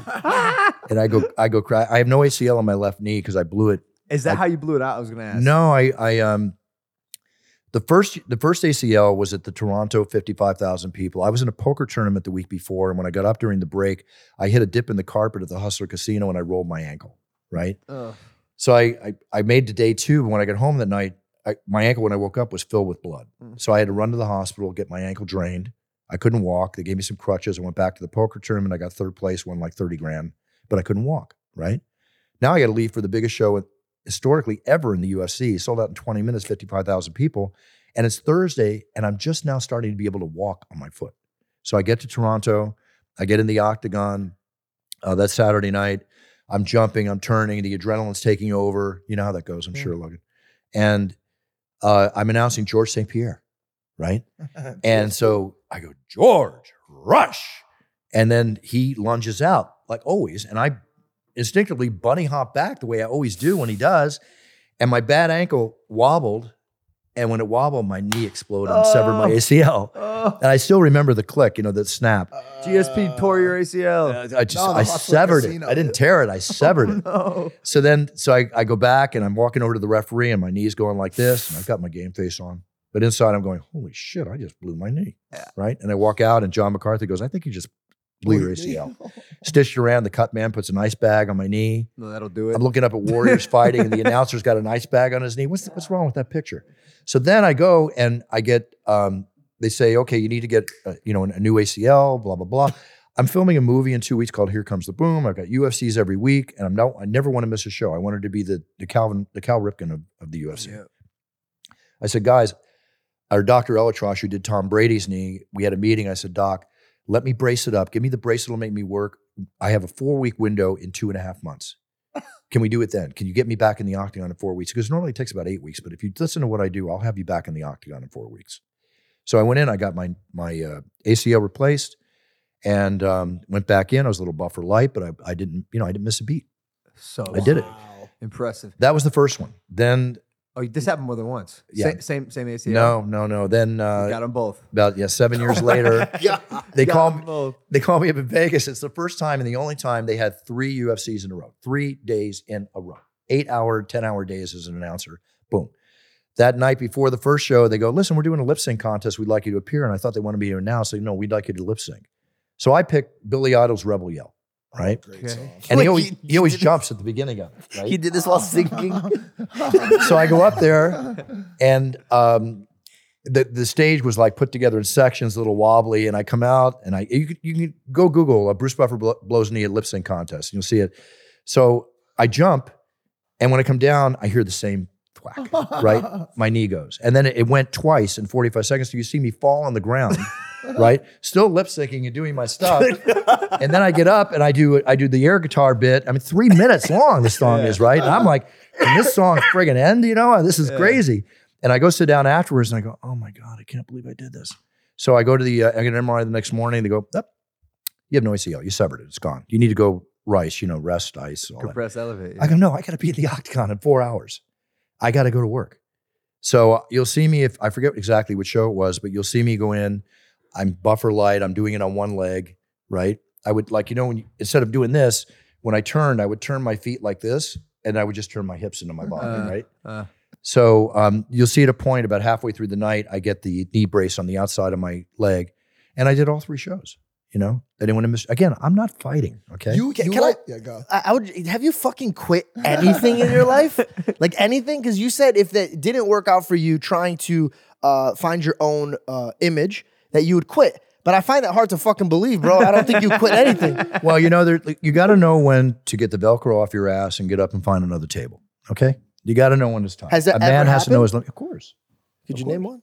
Huh? Just so I could feel better. Well, he's technically no. He's I have. named a lot. He's named a lot. Anytime he's transitioned from one job or industry to the other was one of those moments. Not everything is a success. You got to learn what it's like to fail before you can learn what it's like to succeed. You got to have the taste for both. I think the ability for a person to look themselves in the mirror and understand when they've reached their capacity or maybe have not reached their capacity at a thing is a really, really important skill to have. It's an important skill, but it goes in your personal life too. It's almost like when you're involved, with a woman, and you realize at one point, is this really going to be the future for me? And she has to realize it too. It's like you got to realize when. What's your worth? What's your worth? Yeah. Whether it's in a relationship or just in what you're doing, Business, relationship, everything. Poker, blackjack, It's fighting. a hard conversation to have with yourself. It's so But hard. Especially if you love what you're doing. That's the worst.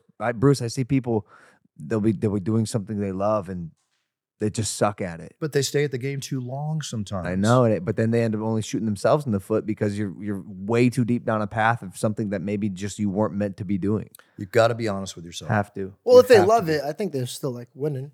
I had this conversation with you. It was one of the first conversations we had when we met. Yeah, he told me to stop being a model. I wasn't tall enough. I don't like the way you laughed at that. It was amusing. No, I know. And you also had the same conversation with yourself. I suck at it. I have to ask you this, and I hope it doesn't derail the conversation, but have you ever seen felony fights on YouTube?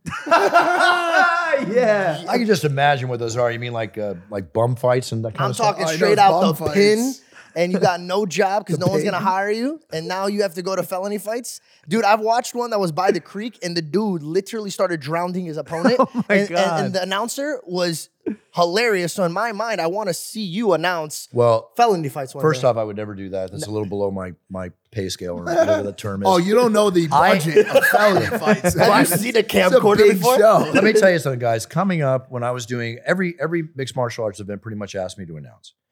But before like the Fertittas took over, and I became exclusive to the UFC with Dana, I had cowboy bars where the fights in the audience were better than the fights going on in the ring. Yeah. To underground fights downtown with Tito Ortiz and others. I mean, there was so much underground activity. So I've seen some pretty heavy things. That's awesome. That's awesome. You have yet to announce me. I sorry, think I'll Vince answer McMahon this. said recently when he was talking to his announcer, because he was at the show, that he wasn't crazy about my over-the-top style or something like that What? For wrestling. for wrestling. I mean, we can get you to I do would be boxing. there. I would do a one-off with you in a or heartbeat. I want to do a UFC fight. Well, you know how I feel about that. What if I just come to you? You got to go to the powers that be.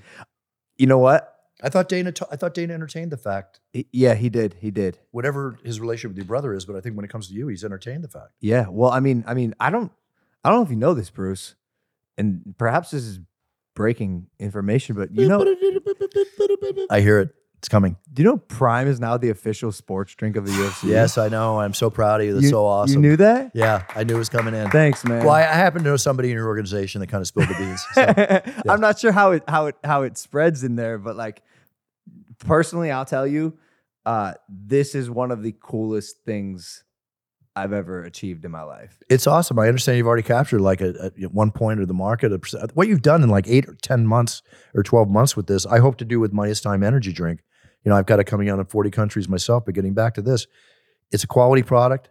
God knows you have the following to make it happen. And when I've been explained to me like the amount of success you've had with this, look, sponsoring the UFC is not cheap. Oh, we know. It is not cheap. Oh, trust, I know. Yeah. Do you know how it happened? Tell me. We were looking to sponsor one event in February, which is going to happen right after the show, actually, with Volkanovski. Oh, that's the in Perth. In Perth, yeah. Yeah, Are you going? Yeah, I'll be there. Oh, great. Let's do dinner. I'm down there. Oh, no way. Cool. Yeah, we're going to announce the launch of Prime in Australia. And Awesome. we're going to be doing a meetup and everything. And that'll be the first major event that we are on the logo and have the commercial. And people know that we're now the official sports partner of the UFC.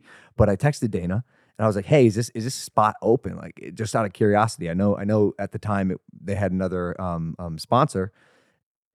Is there a chance that we could make our way in just for this one event? And it turns out that the contract they had with their current isotonic partner at the time was expiring at the end of 2022. Timing's everything. Everything. I can't believe it. Everything. My partner called me. He's like, hey, this contract is open. Is this something that like interests you? And I'm like, dude, I have been watching the UFC my whole fucking life. I mean, you know this. I'm obsessed with everything UFC.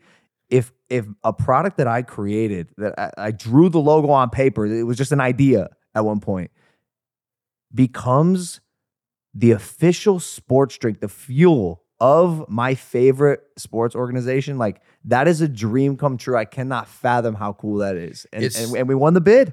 We won the bid. And for the next 3 years, we'll be the 3 years? 3 years, dude.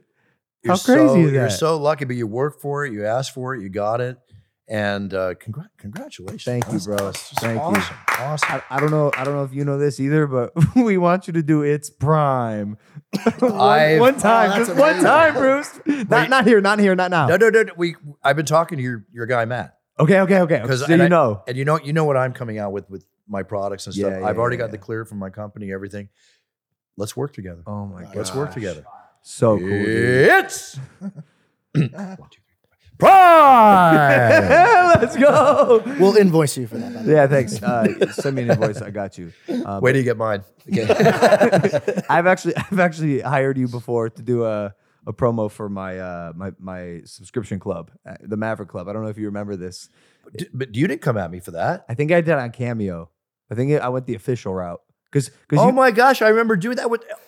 I should have put two and two together. Yeah. Because you have a Cameo that I'm sure is popping, right? People can order like custom. They told me I'm one of the top. I'm sure. 10%. You've got to be, because you also put a lot of effort into it. You get in front of the green screen, like people really get the green screens. I do that out of my office. People write me at brucebuffer.com, and we do the green screen for businesses, and I have special things there for championship intro introductions, audio and video. So we'll do the green screen, put images behind. Yep. That during COVID grew to be a huge business. So he's just a hustler. Dude, how? Like he knows how to even transform the business when it's a downtime in the rest of the industry. When COVID hit, I told myself, because I've always been in shape, but I dropped 20 pounds. I go, I'm going to be, not that I had to, I just wanted to get in a different thing. I wanted to be in the best mental and physical condition. So where people are sitting back in the couch getting fat and lazy, no. This is the opportunity to step ahead and get ahead of the pack. So I wanted to be ready for it. So I started the video business. My business increased, 400% during COVID. Crazy. Because people wanted video. We're not just like they're doing Zoom meetings. It opened up a whole new realm, and I saw it. So I attacked it. We leaned into it too. I bet. We started vlogging because we knew everyone's just going to be lazy. I also started smoking weed. It's been downhill ever since. But wait, you say you started smoking weed during COVID? That's when I started. Yeah, but not like really right in the beginning. Like in the beginning, we were fucking bumping content. I mean, that's when I started too, and that was what created everything. Yeah, but I can't be the only one that picked up. No. Drugs and alcohol and substance abuse has skyrocketed. Well, look at the suicide levels. I mean, if you only get down to a negative subject, it's crazy what's happening. Massive. The effect on children, teenagers, and adults is crazy. Just because of the isolation. I mean, people weren't able to leave their house. They weren't able to go talk to their therapists, their counselors. They weren't able to go to school. I mean, there's been so many like experiments in the past on even on rats about what happens if you remove people from society. If you remove people from their ability to coexist and connect with each other, it's extremely dangerous. And I think we're starting to see those effects. One of the benefits I had, because I used to, like I explained earlier, I've had the 40,000 square foot offices and the 150 employees and all that type stuff. And, I switched to a home office when I started managing Michael. And, you got to be self-motivating and to do that. waking up every day and there's nobody around you pushing you. So my partner, Kristen, and I, who's been my working side by side, is first started my assistant, then vice president. Now she's partner in my company and Michael's company. We've been working side by side for 25 years at my home. I started at my home on the beach, you know, by myself, and then the place we're at now. And I knew a long time ago, running companies, that you could start any business you want and you can hire and have everything done outside. I call them satellites. I call them satellites. I knew how to build that kind of business. So I had an easy transition into the COVID world, except for the fact I couldn't go out to dinner and, you know, live the life that I wanted to live. Yeah, you like dinners. You're a dinners guy for sure. I'm a social guy, you know, I'm a dinner guy, you know, I'm a foodie, but you know, I like laughing. I like being with my bros and having a good time. Do you ever want to do a seminar to like teach people how to be proactive with their business? I do it. I teach branding and marketing. Before COVID, I was doing does everything. Yeah, it does it. He's a hustler, bro. Surprise. Well, I love helping people make money and better themselves. You know, to me, competition breeds success and success breeds competition. You know, I have no problem. Somebody wants to open up, I just came out with one of the best bourbons in the States, you know, winning awards left and right. There's many other bourbons. Fine, go sell, go be successful. I know what I'm doing. Yeah. You know? I wanted to ask just a couple tactical questions about your voice, because I'm always so curious, man. I start sweating when I see you just screaming at the top of your lungs during these fights. How do you not lose your voice, and how have you not had to have some sort of vocal cord surgery? Well, ask yourself, what does a singer do that's doing 2 shows a night for an hour and a half, 5-6 days a week? How do they do it, right? Warm up? So in the I don't rehearse. I don't like to rehearse. There's an organic voice and there's a rehearsal voice. So what I do is make sure I have the names down.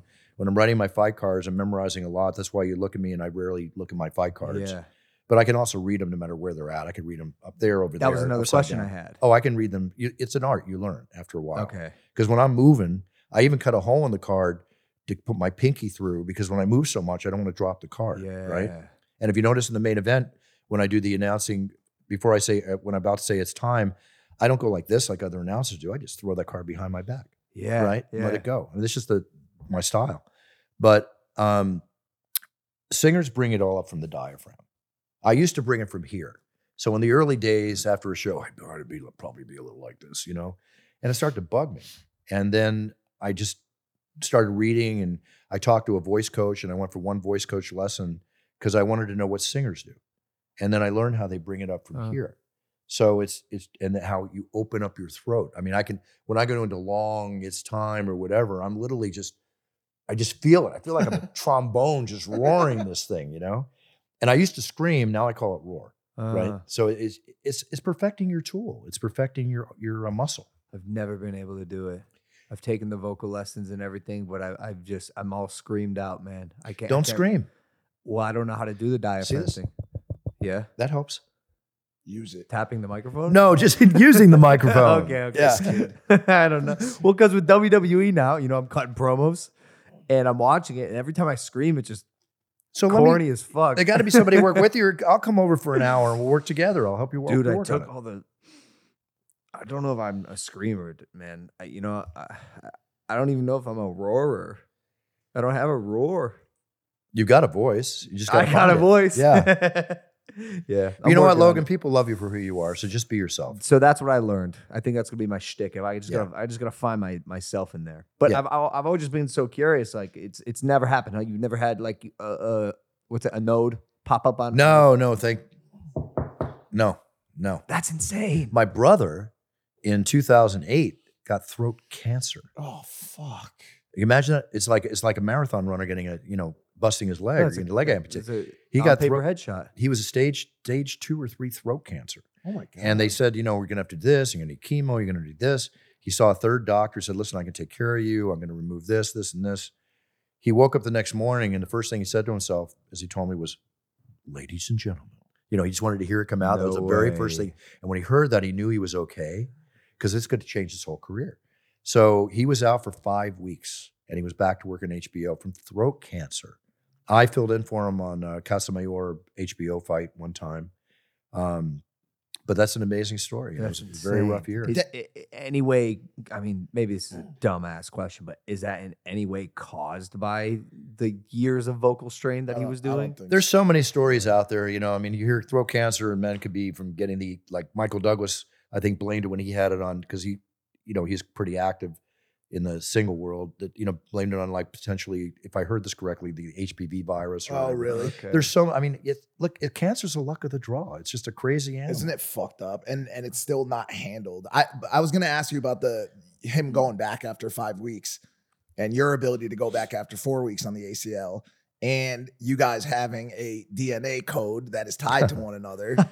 Because I want to ask you this question about entrepreneurial nature and about the ability to hustle, nature versus nurture. Like, clearly it seems like nature is the answer for you and your brother, because you both have an entrepreneurial and a warrior ability to return to something after fucking getting your throat cut out.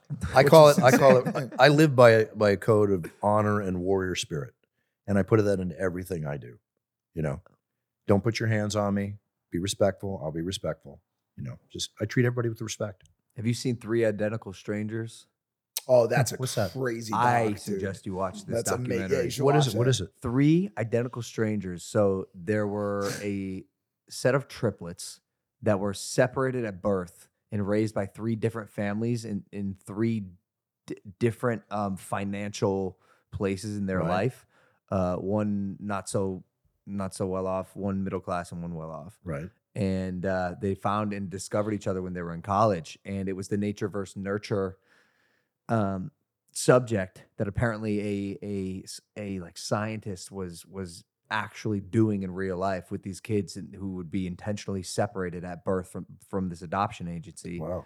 which has its own slew of moral complications. But it was a really, really interesting documentary, and kind of had a tragic ending. Yeah. One of them ended up dying. Well, hold on. What the fuck? I'm like, all right. What? No, You're s- that no, guy? You're that guy? Hold on. You're going to give away the ending. You're Yeah, not what- only spoiling it for Hold the on room, a but also second. all of our wonderful Okay, viewers. all right. Go watch it. It's Thank great. you. He's like, what happened was. No, but nature versus nurture. It was I've always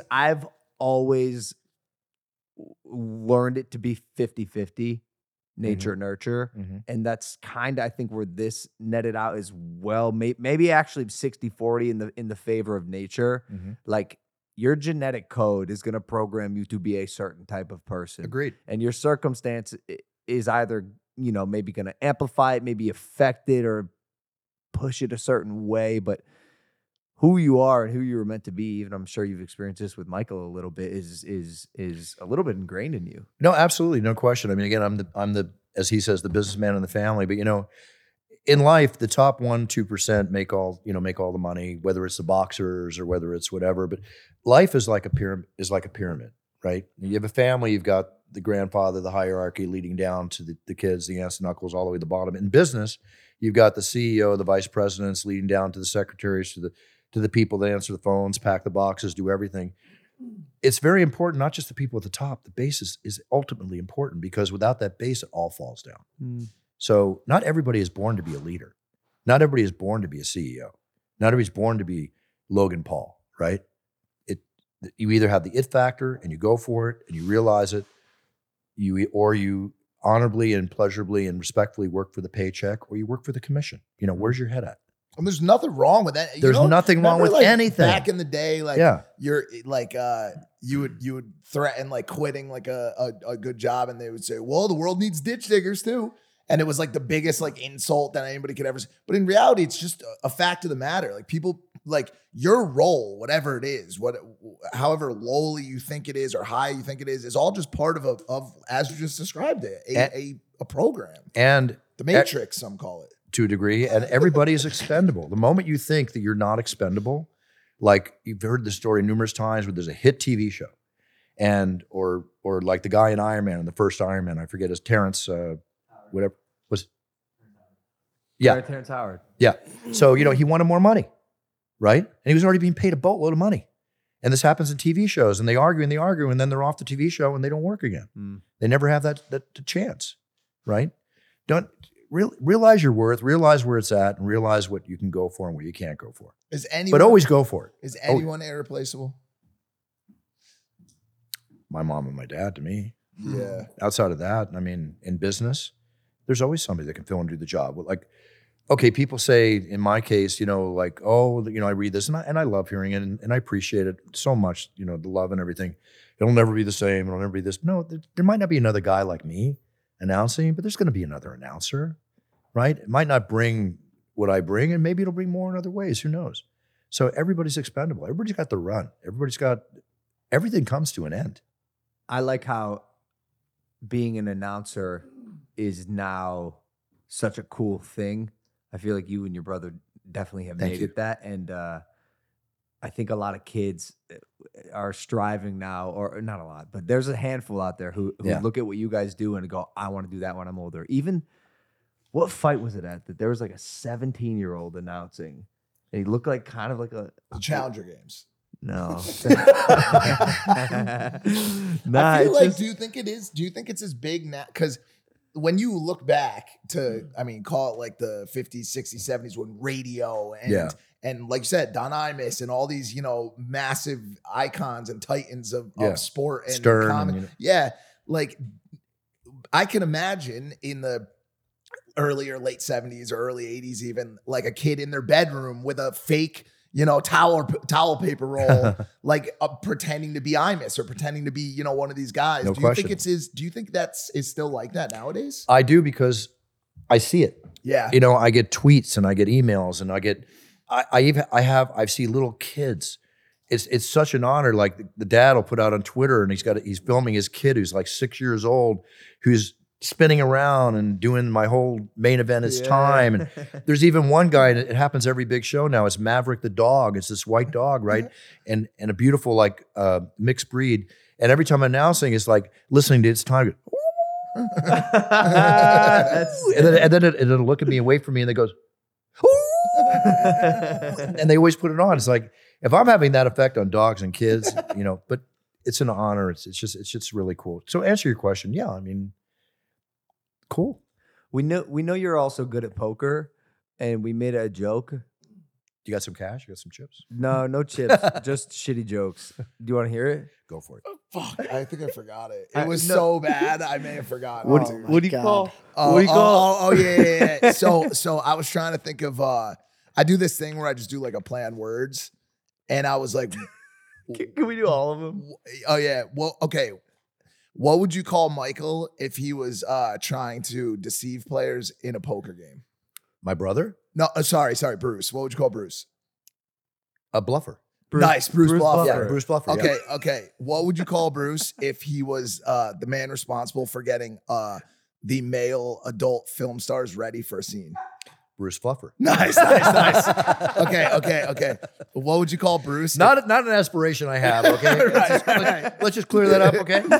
Okay, this one doesn't work as well, but like, what would you call Bruce if he was like the part of the exhaust of a car that the smoke comes out of? Bruce Muffler. Nice. This dude's perfect. That's awesome.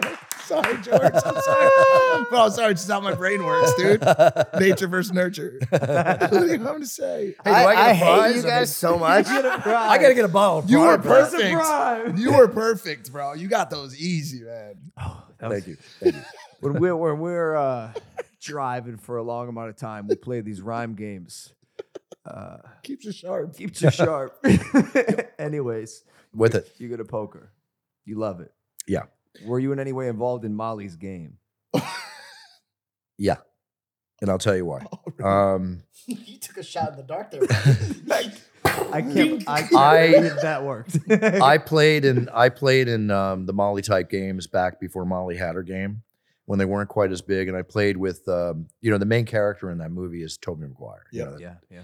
So I remember one time I was at a game, without mentioning names, except for Toby's. I was like, wait a second. So we're at this famous director's house in Hollywood where we have the game, and we would all start off with like $5,000 in chips and play like 5-10 ante, have a really fun time, whatever the case might be.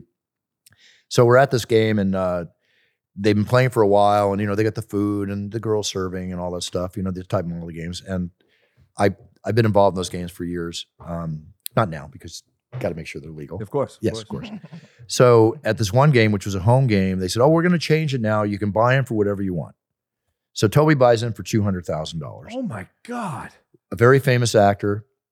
buys in for $75,000. Joe Francis from Girls Gone Wild was there. He bought him for $75,000. I only brought 10 grand with me, right? So I got the $5,000 in chips on the table. I lose the whole $5,000 on the second hand. So I put in my second bullet, right? And the game just got really big. It was like 25-50 ante, and it started going crazy. I became what they call a nit, where I just played tight, and I wound up winning, my money back and a few extra. But I decided that game was too big because you got to win like you're used to it, lose like it doesn't bother you. If you want to play with money, you can't afford to lose, right? And I played some big poker games, but I realized the game was getting too big, and you don't win all the time. So I kind of like grew out of that realm. And a lot of those guys went on to play in Molly's Game, which I love that movie. Jessica Chastain, she's one of my favorite actresses. Yeah. But that whole life. I even had in 2000, what was it? 2005. I was starting to win, good tournaments. If you look me up on Card Player, you can, like a tennis player, you can put in my name. You see all the money I've won. You're pretty good. Yeah, I've got titles and stuff like that. I'm going down to the Bahamas the end of the month for Poker Stars to announce their big tournament, and then it's a $25,000 entry to play the tourney, and the first prize is $4 to $5 million. I can't wait to play that one. Plus, enjoy the Bahamas. Sick. So that's my poker excursion coming up. Not bad. But I had a poker room at the Luxor Hotel. It was the Bruce Buffer High Stakes Poker Room. Sick. There's only 6 people that ever had a poker room named after them in Vegas, I think, and 6 or 7. And I don't know who I fooled, but I had my own poker room back in like 2005. They were selling glasses with my image on it and T-shirts and everything in the store across. It was again, we get back to these memories, these things that you go through in life, and it's just so cool to be part of that kind of stuff. It's so cool, man. But poker's like mentally like business, mentally like fighting. You got to know when to be offensive. You got to know when to be defensive. You got to know when to put somebody to a choice. Going all in against somebody in poker is like going in to knock somebody out in boxing, right? Or in fighting. And 2 things are going to happen. You're either going to knock them out or you're going to get knocked out. Okay? Sure. It's knowing when to move and shake.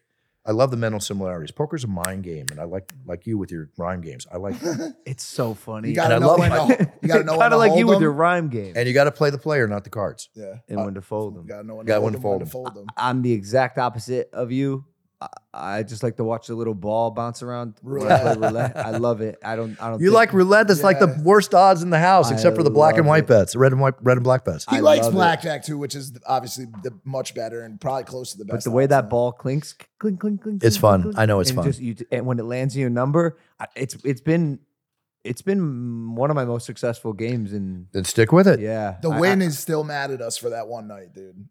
They will not give me a room. What'd you take him down at? It was like 120,000. Great. But I started with like 10. Yeah, it was. That's a great get. I just kept hitting numbers. I put like 1,000 on numbers and just hit all of them. Rest assured, the wind is not losing sleep for 100. No, they're not. No, they're not losing sleep. They were comping us cars. everything. And what happened was they don't want you to win. No, correct. So when you take them big, what they want is they'll bring you back under the assumption that the next time you come back, you're going to lose it all back. He came back and didn't play a hand. He didn't play one time. We were there for 3 nights. He was in the parlor suite or the whatever it's called, and he did not freaking play a single hand. That's today versus the old days. I've been gambling in Vegas since 1972. Right. Okay. When I said not 72, first time I went there was in 72 with my parents. But again, statute of limitations. But I was playing blackjack at 18 years old because my dad was a big blackjack player. So he was a boss player at the Riviera Hotel back then, which is the big hotel from Casino movie and all that type of stuff. But this is back when these guys ran town, absolutely. Right? And I'm telling you, it's a different world back then because we would go in and Dad would play, and we would play. But it was all about Dad. But then they call back and fly you in first class, give you the Frank Sinatra suite. They didn't care if you played or not. You'd have Delmonico's and dinners, and if you didn't play it, then all of a sudden one day I check in when I was going on my own, and I got this little piece of paper. So you need to play 4 hours, average of $150 a hand to get, and it just ruined my whole attitude. Because it used to be, just like everything else in life, about relationships, real relationships. Now you're an algorithm. You're a piece of the algorithm. No, the bean counters came in and took it over. It's crazy. It's crazy. It was a different world back then. But poker, unlike the other games, is just timeless. Like these LA games that you're talking about, and I don't know how long it's been since you played. We don't have to discuss it. They're all going on. Everywhere. And Molly's game is not with Molly, but still very much exists. And the girls are there, and the food is. I mean, it's an LA poker game is a legendary, iconic thing. My house, I have a room dedicated to poker. I have my own poker room. And before COVID, I would have a game like once every month or two. You know, bring in all my buddies. We'd have a great game. Get the servers, bring in the gourmet food, and just have them always game night. Yeah. But that's a home game. Wait, That's is just a that home game. Yeah. where does it get illegal? If you where the illegal part is if you have a game and you rake what they call rake the table, The rake, yeah. then you're acting like that's illegal. casino. What is rake the table? Let's say the Play pot the house. happens, and you pull out $50 or 5% or whatever, Percent, yeah. whatever the house says. Oh, because you're not then running you're a business. You're Yeah, treating it's it a like a business. casino. Yeah. That's illegal. Oh, so Sopranos without style. that, if it's just a bunch of boys each betting $100K, If you have your boys come in, you can play home game. You can put whatever you want on the table. But Oh. if you rake the table, then you're being illegal. You're doing an what if they tip you? What if they tip their tips dealer? are well. Obviously, the girls at work usually work on tips, and yeah, tipping's fine. Wasn't that what happened in Molly's game? When she started hers, it wasn't a rake, and then she started to Yeah. rake it, right? And That's why how she got in ended up getting trouble. caught, That's why she got in trouble. Yeah. Yeah. Bruce, you're not married? No, Do you have a kid? I've almost been divorced twice, never married, and looking back, all kidding aside, no, I don't. But I don't have any children of my own. But my partner Kristen in my business, she met an amazing man named Chris, and they got married. And again, got to remember, we're working in a home office. We're together 5 days a week. So she gave birth to her first son, Henry, who's here with me now. And I was honored because she asked me, because we're family. He's like my family, the sister I never had, is the way I look at her. It's just amazing. She's an amazing woman. So I was honored and asked to be godfather, and I grabbed it. Oh, And no way. Oh, so- cool. And then she gave birth to Rupert, who I consider like my nephew. But I mean, I take great pride in the fact that, you guys can answer. I think I had some effect on you growing up a little bit. Is that why they were selling me shit outside? No, but I mean, it's one of the greatest things, the most beautiful things I ever had is my relationship with their mother, Kristen, and their dad, Chris. But the fact that I can take pride in knowing that I helped, I mean, let's put it this way. For the first 2 to 3 years, they're coming to the office every day. Their dad's out at the office working 5 days a week. I'm feeding him, changing an occasional diaper, helping him. I mean, Henry, I have a video of Henry taking his first steps, and he was holding my hand. Oh, no way. You've been with these kids. Yeah, this is. I mean, the whole time. Because when you came in, you introduced them as your boys. And then I was like, oh, I didn't know you had sons. Well, they could also be, if we got to get down, they My got boys. my boys. Yeah, My boys. Okay, but that surprises me, actually. I feel like you should be a person to have a kid of your own. I mean, you essentially kind of do, but that just never... It's the one thing that I regret in my life is that I didn't have, a child to get to my mom and my dad and to have a little, buffer running around. So if you can say if I haven't a regret in my life, but also, I wanted to meet the right woman. So there's kind of a duality there. And what was the whole? Because these questions always kind of affect me. And at my age because- now, I'm not interested in having a baby now at my age. Got it. Because I'm 37 now, and so like I'm kind of like in that place where I'm like, shit, I got to pull the trigger soon. And I was always in the same boat of like, oh, I want to find like the perfect setting and the perfect this and the perfect that. But like I don't know. I guess like a part of me kind of is like, yo, I could. Well, you're saying one thing that I've kind of like maybe that's caused me to lose out a little bit. The word perfect. Yeah, It's very hard to find it's perfect. so hard. You But shouldn't you even want to try. be happy, Yeah. right? Perfection is not always 100% constant. It's something we strive for, But what stopped you from like getting to the point where you were like happy? Like you talked about your 2.5 Men, Charlie Sheen lifestyle. That's my joke, yeah. Okay, but a little bit. I'm sure there's like some truth in it, right? So like, what was your like non-desire or inability to like settle down ever an issue? Like, was that a thing or? When I started on the pathway at 36, 37 in the sports and entertainment world, I mean, I just started really enjoying everything I was doing, traveling the world and living that lifestyle. And that kind of took me away. Without going into detail, there were a couple of family situations that I really had to pay a lot of attention to be there for my mom and my dad, especially as my dad got older. So I can make all the, I don't call them excuses, but whatever. It just didn't happen. Does Michael have kids? Yes. He has 2 sons. Okay. One's a tattoo artist, owns his own place, tattooed from head to toe. And the other's a journalist for a Pennsylvania newspaper. So the Buffer legacy will live on. It will live on. But, again, the greatest thing in the world would be to have that. It's not too late, though, or is it? It's not too late. It's not too late. But then again, you're how old? 27. Okay, you're 27. The only difference between you and me is 48 years of life. You know, is that right? No. A whole Mike 30, Malak. 38 years of life, which Oh, there's no difference from you other than life's experiences. So it's just the path that did not occur. I would have loved it. It would have been great. It would have been great to have that woman in my life to share that with and grow with at the time. But maybe I played a little too much. Maybe I worked a little too hard, whatever the case might be. I imagine your lifestyle had to affect that in some way. Like you got to be a tough person to keep up with. You're always on the road, and if you're not on the road, I'm sure you're ADHDing on at home somewhere on businesses or what I'm you always build next. Like it's Well, yeah, it's a trade. But I know how to relax. I'm a good chill. Okay. And That's important.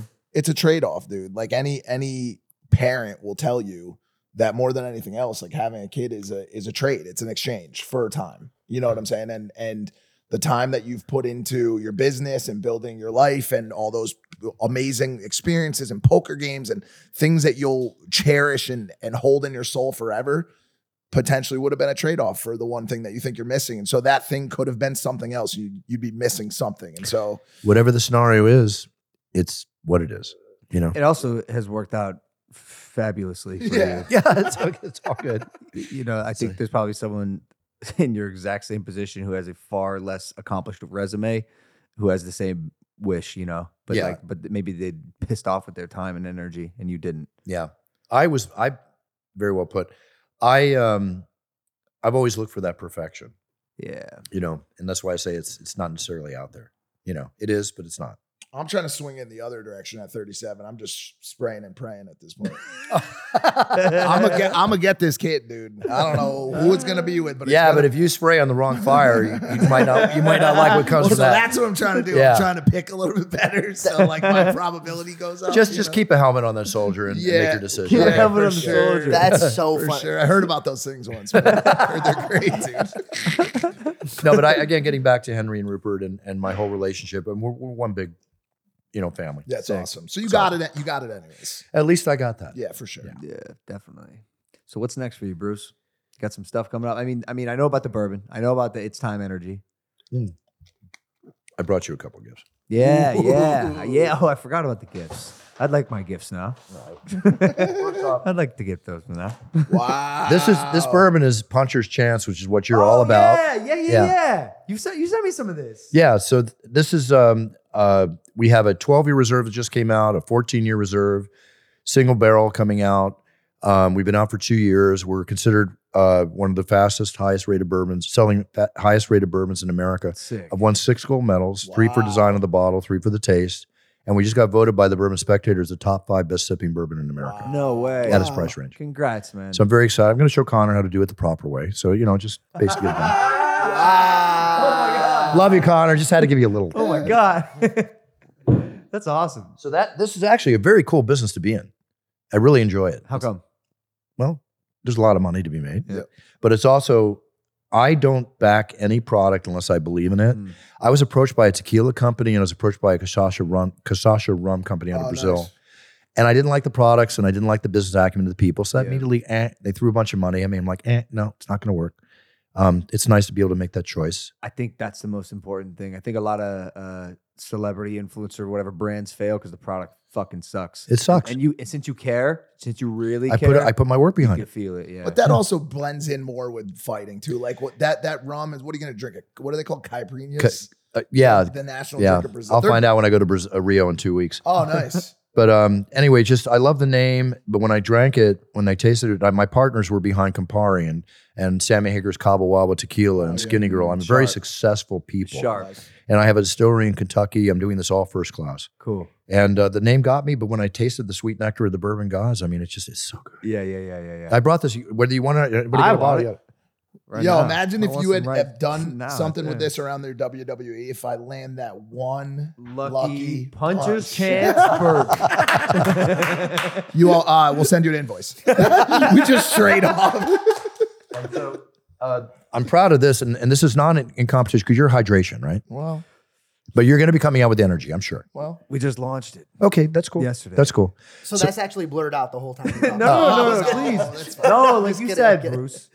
We're here to amplify. Yeah. We're here to amplify. And honestly, we're brand new. So Oh, that's cool. That's cool. I'm not even out in the United States yet. Oh, we where? test marketed in England. I'm going into 40 countries. Nice. We test market in England, and it's selling extremely well. Amazing. We're coming here in February or March. It'll be everywhere. But the thing I love about it is that it's all natural, no sugar. The caffeine comes from green coffee beans. You know, it's full of amino acids, vitamin B12s, and the head of Asada, Jeff Novisky, he loves it. He's like, you can drink 4 cans of this today and have no crash. Oh shit! Like you do. That, anyways, for Prime, and I'm just relating to Prime because it's what Who I you can get relate to. to with that is I think the model that people nowadays are more attracted to. Yeah. Better for you. Health. Yeah. Health. And I'm all about health. Yeah. You know, so there's different markets to go after. There's the truck driver market that wants all the, the rocket fuel, and then there's the health market. Mm-hmm, mm-hmm. This, I'm very proud of. This is, I have a line of toiletries coming out. So you can wake up and wash your body wash, put on the cologne, which this is. It's the It's Time cologne. And open it up and check it out. This is for you. Damn. Mike, this is for you. I'm gonna come home smelling good. Well, it's- my girl's gonna say, "Who you trying to impress?" I This say, is "You, so, honey." your girl's going to love it. Women love this. Trust me. Me and George are gonna the split buffoon. this. By the way, me and George are gonna split Oh, both you're of gonna these. love this, Bruce. Yeah. You're good with your products, It's man. very central. I wore Oh, damn! I'm feeling myself right now. Oh, this is a nice. You want to know one thing I noticed about you? You're damn good at packaging, bro.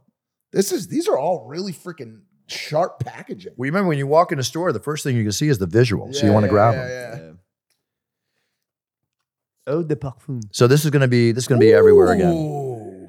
Yeah, it's very central. Makes me want to fuck myself. Well, you do that enough, so Winning. stop. This is great. What's cute is like Rupert, I gave him a bottle. It was like, what was it, like 2 months later, he needs another bottle. I mean, he's putting it on before he goes He's to getting school. late now, Yeah. Rupert. Let's go, my guy. How much are you spraying? Are you Persian? How much cologne are you putting on? Hey, he's young. He's spraying a lot, I'm sure. Oh, he wants us to defend. He dropped it. He dropped it on the ground. You know when you first got deodorant, like I was probably. What, Oh, you 12, wear it 13 years old? every day. What was yours? What was yours? Do you Old remember? Spice. Old Spice. You want to know was what mine. mine was? When I was in high school, Abercrombie and Fitch was the biggest. Clothing way. and cologne. Clothing Both and of cologne. Them, both of them. And now I've done commercials for Manscaped. You know? Yeah, we have to. I was manscaping in my 20s, okay? I mean, guys didn't even know what it was. I thought girls want to look good for me. I want to look good for them. You're I mean, way ahead of your time. way ahead. Holy way smokes. ahead. That skin safe patented Oh, we talking technology Manscaped? on the Manscaped Yeah. is incredible. It is quite literally, I found it at least impossible for myself to cut my penis off with that thing. It is very hard. Well, you're at your age. It is great. It's got this I like concur. porcelain. Yeah, it's amazing. Rupert's going to kill me. I'm sorry, Rupert. I got to say it. He texted me like about a month ago. He goes, I really could use one of those Manscapes now. so it was like a Christmas thing I gave him. And he texted me later that night or the next day. He goes, I feel really fresh. Yeah. That's what it is. For You know? sure. He didn't need it till he started wearing this. Well, you wake up- Started to matter. Smell like Buff, drink like Buff, get energy, whatever. Buff life. I love it, dude. Oh, I'm kidding, guys. I'm just joking around. This is awesome, dude. Bruce, that's all I got for you, man.